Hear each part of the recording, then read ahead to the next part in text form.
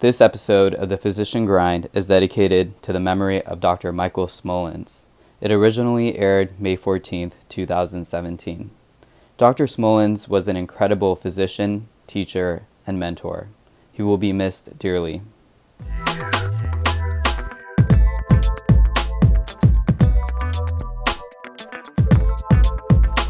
Welcome to the Physician Grind podcast.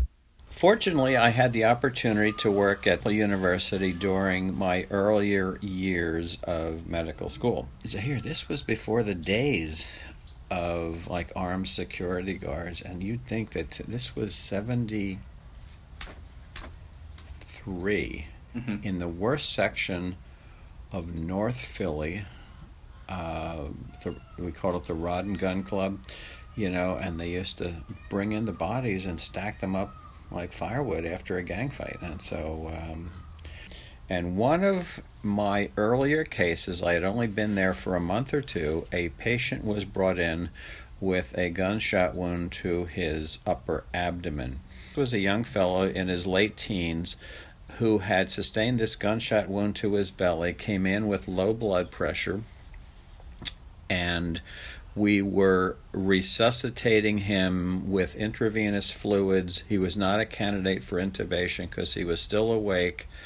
We had administered several units of O-negative blood and established a number of aggressive, invasive intravenous lines. My recall is somewhat cloudy. I think they were subclavian. And a phone call came in, and unfortunately, I was the one that took the phone call. The person calling in claimed to be the father of the victim, and I may have put myself in the situation where if this was a son of mine, I would want to know how he was doing and what can I do and when can I see him. And so I gave a very brief, limited amount of information that he's been stabilized.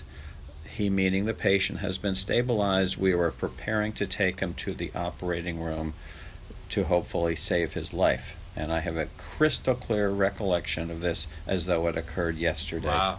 Okay. Some cases stand out, and they always will, and because of their uniqueness, their bizarreness, their whatever.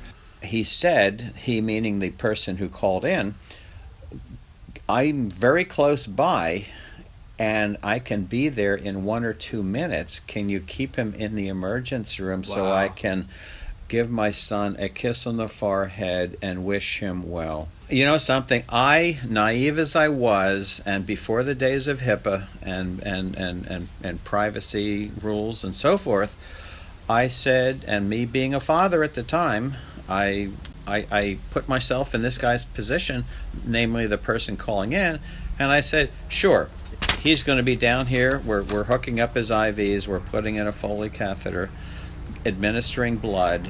Yes, you can come by and see him. Since I agreed to hold the patient in the emergency room at the university until the father should be in air quotes, came by to see him, within a matter of a minute or two, someone showed up claiming to be the father, and I forget the name of the patient.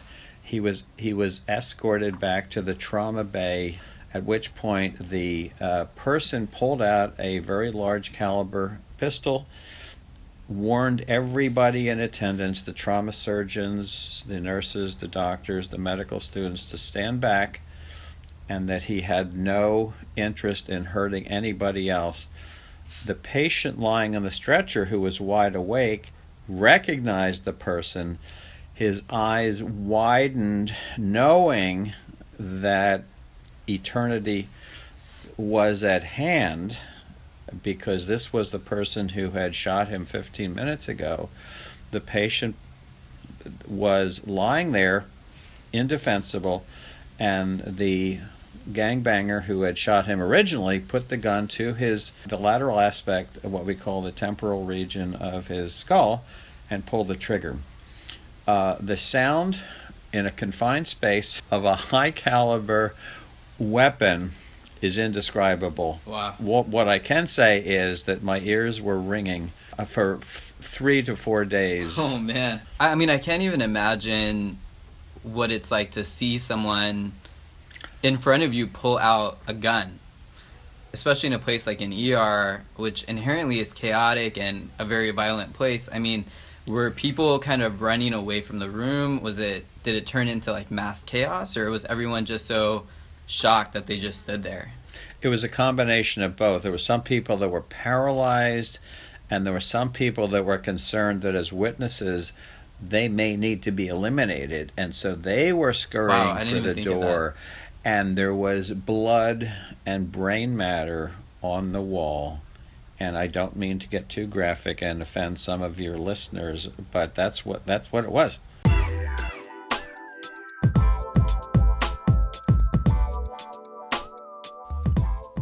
And this wraps up another episode of the Physician Grind podcast. If you like what you heard, please give us a rating and review.